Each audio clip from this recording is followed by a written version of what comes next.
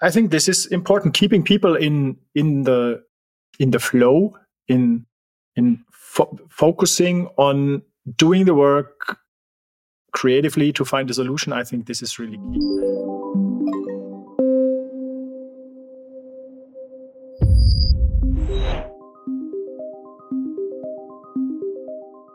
Hello out there and welcome to our weekly Ask the CEO Q&A session here at the Virtual Frontier. Today's topic of our Q&A session is the tech talent shortage and how to solve it. Are you short on talent within your organization? Welcome to the new normal. As discussed previously on this podcast with different experts, the overall shortage of talent will increase even more drastically in the coming years. Let's find out how you could solve this issue, establishing creative environments and a sense of community inside your company. See you in just a flash on the other side.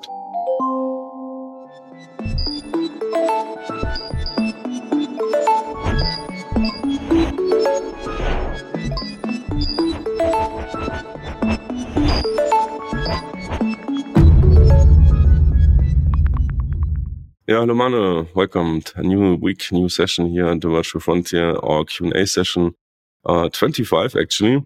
On our topic today is, was nothing really new, tech talent shortage and how to overcome it in the future.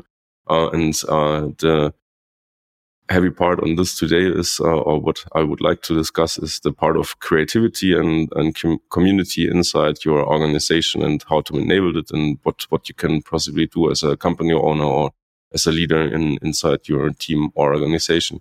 But maybe to start it off, could you define for yourself what you find behind the term creativity?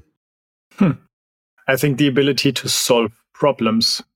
I think it's the ability to, not sure if it is the ability to understand and analyze problems. I think this is more analytical skill. But then if you have a well-articulated problem and you are able to find different options for solutions, I would say this is creativity. Of course, art is also kind of creativity. But if we are talking in the context of business, I think it's finding solutions for problems.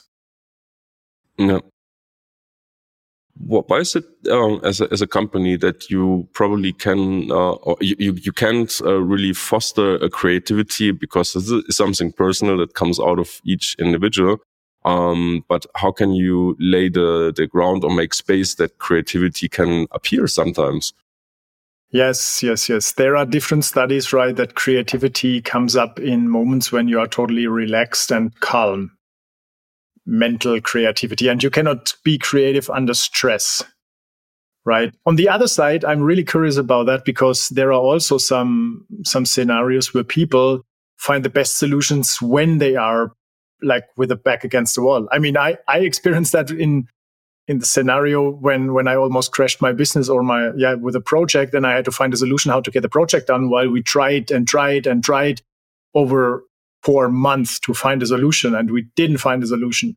And then I just had like 4 days left and I had to find a solution, and that created immense stress, but it also created a great creativity inside of me, and I found a great solution that completely changed everything in my business. So I'm not sure.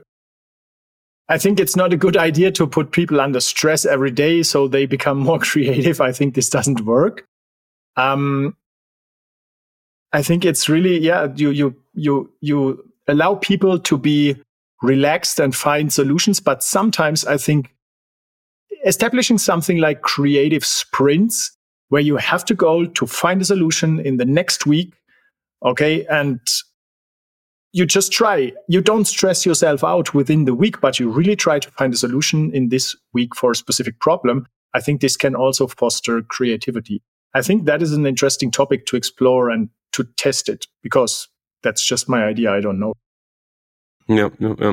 You already picked into 2 of my following up questions. Like you explained how and when you feel creative. Interesting. And maybe we can dig into that. How you can really, as a company or organization, open up the spaces for creativity in a structured way. So there's space for it, because it happens often that people are like in their hustle and they're running and they're doing business and there's not really the space for it. So do you have any ideas how to make really space for that inside your team? Yeah, I think one important part or fact is that people like what they do, because when you like what you do, then it's fun for you doing it. And when it's fun for you doing it, you just do it longer because it's fun. And then the odds increase that you find a solution for the problem. So I think this is something to choose people in a way that they say yes to a job where they really like what they are doing. And also, I think it is very, very important to clearly shape and craft and articulate the problem that you want people to find a solution for. Because the more vague the problem is, the harder it is to find a creative solution. You might like find a solution, but then it's not a fit to the problem as the problem is not really clear. So I think problem awareness is the key for being creative. It's the first thing you want to have so that people can become creative and find a solution for this problem. So this is important, and then allow people to be in deep work mode, in focus mode, without like they being constantly distracted by people asking questions that are completely outside of this creativity zone, not related to the solution or the problem. Then putting immense stress on people with like, you have to deliver in this time and deadlines, right? Without giving them room and time to breathe. I think this is important, keeping people in the flow, in focusing on doing the work creatively to find a solution. I think this is really key.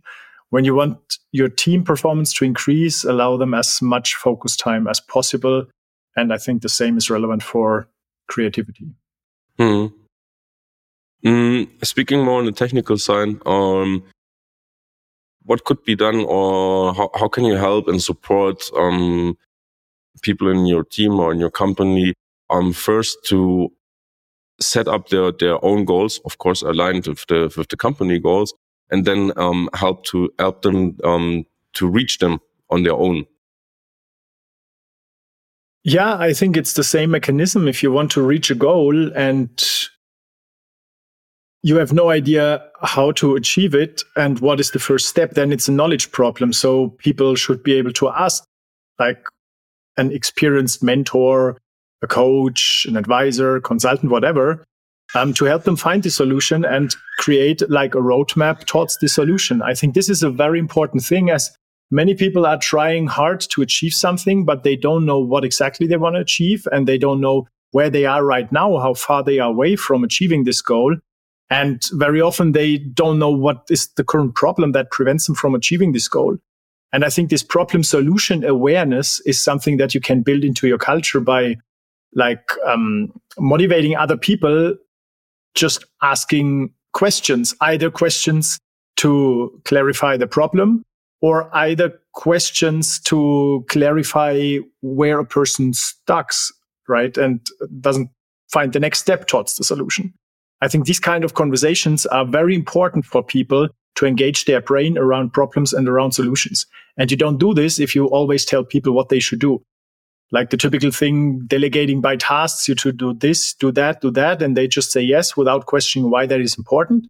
And then they just deliver the task and it's done. This is just like stupid executions, just doing the work that you were given to.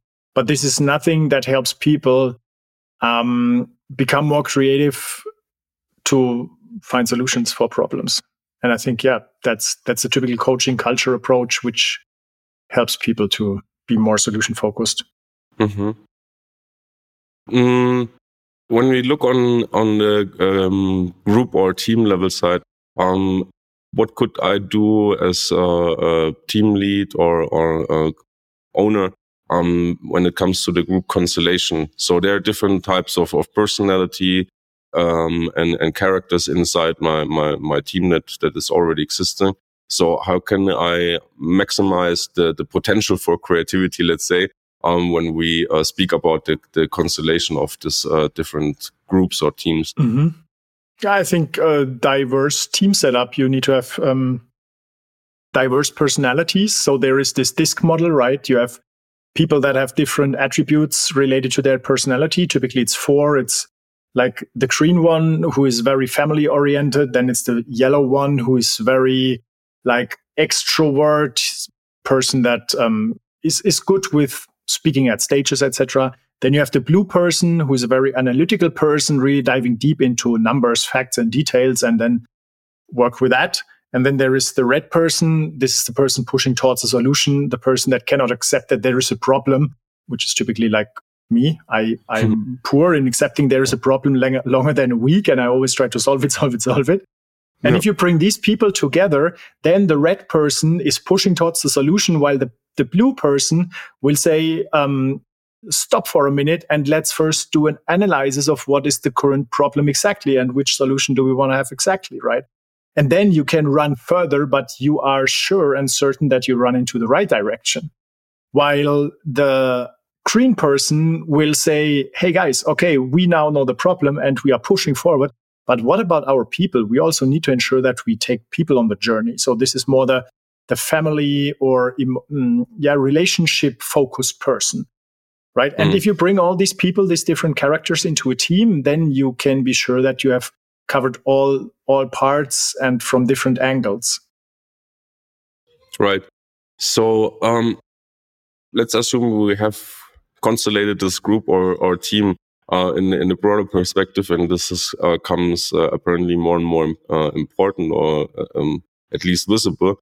A community or the sense of belonging inside an organization or company becomes more and more important. Now people are working all remote, and everyone is like distributed in different places. So why should I, as a company owner, like have an eye on that and pay attention to this circumstances, that it's really important to create this kind of community or belonging inside my company? I think because it's a human need that people want to feel connected to other people and to be a part of something that's bigger than themselves. And if you have people that just work like I just described the benefit of bringing diverse personalities into a team. And if you don't have a sense of belonging, then they just do work by themselves and they don't have honest disagreements, right? The red person pushing forward, ignoring everyone else, just moving forward towards the solution. If this person is only working him or herself alone without feeling a belonging to these other people, then they will just do their own work. And then there is no impact of like green people and blue people that somehow impact his or her action. If everyone just works on his or her own problems and there is no engagement in the group, and you don't like to engage if you don't like people, and you don't like people if you don't have a sense of belonging, right? Then I think you just have individuals, you don't have a team. I think that's the main point. Yeah. So you should care about that if you want to have higher performance than the performance of individuals. And then probably my last question from my side today, Manu, is what have you experienced since you work with global talents around the world, with different cultural backgrounds, different personal backgrounds? What has this done to your organization? Talking about creativity and like different influences. You get where I want to go. I don't get where you want to go, but I understand the question. Yeah, and I'm just wondering because it's a complete different thing. I mean, that's so fascinating because I know that whenever I have a problem, I know that I find a person that understands the problem even better than I do. And then it's so much easier to find a solution with an experienced person that has much more experience in solving this kind of problems than I have. So you can really shorten the path from problem to solution by finding a person that helps you understand the problem better and then contribute with experience to the solution. So, and of course that changed a lot because I'm able to solve problems much faster, which is my personality. As I said, I cannot accept problems retained for longer than a week. So that gives me the ability to access global talent and solve problems faster and progress faster with people that know how to do it, instead of me just assuming that I know it, but I never did it, so I don't have the experience. That's a complete. It's like if you want to build something and you have access to the right tools, right? Then you have huge leverage. You don't need to like take your fist and put a nail into the wall. You have a hammer and it goes so much easier without pain. And that's the same if you have access to like the right people at the right time with the skills that are required to solve your problem. And then it goes smoothly, easier, faster, with less pain. Awesome. Any thoughts you would like to add, Manu? Yeah, I mean, that's what I already elaborated on. If you want to solve a problem, you cannot spend enough time to really make it very clear what is the problem, right? And don't just push forward to some solution. Better spend like 20% more of your time really trying to articulate the exact problem and articulating the exact goal that you want to follow. And then it's so much easier for people to identify if they have the right skills to solve this, or if you like need to hire someone else and then just go out and try it. When you know the problem you want to solve, then it's also easy to define a role, like a character of a person with the experience and the skill this person needs to bring, right? That's typically your role description. And then you can find these people easily. Just if you have no idea what's your problem and you don't know which kind of person you need to solve the problem, then you won't find a person that can solve the problem as you don't know what it is, right? There is a break in this chain. And as there is more than enough talent out there. So I think developing your skill in being very analytical about the problem and then which solution you want is the number one key to leverage global talent. Period. Periods. I think with that we close it, and okay. People will understand pretty well what it takes to get there. Manu, thank you very much for your time, and I would say we see each other next week. Yeah, thank you. Q&A session. See you next week. Thank you. Bye-bye. We hope you found the session helpful. Head back to our in-depth blog article on solving the tech talent shortage with workplace creativity. What did we miss in this conversation? How can we do better? Let us know in the comments and reviews. We are happy to engage. And before you leave, hit the subscribe button, give it a thumb up, and share this session around with your friends and colleagues. Sign up for the free Business Builder training on flashup.io and learn more about how to scale with your business at any time, work with global top talents, and make work better. On behalf of the team here at the Virtual Frontier, I want to thank you for listening. So until the next episode, keep exploring new frontiers.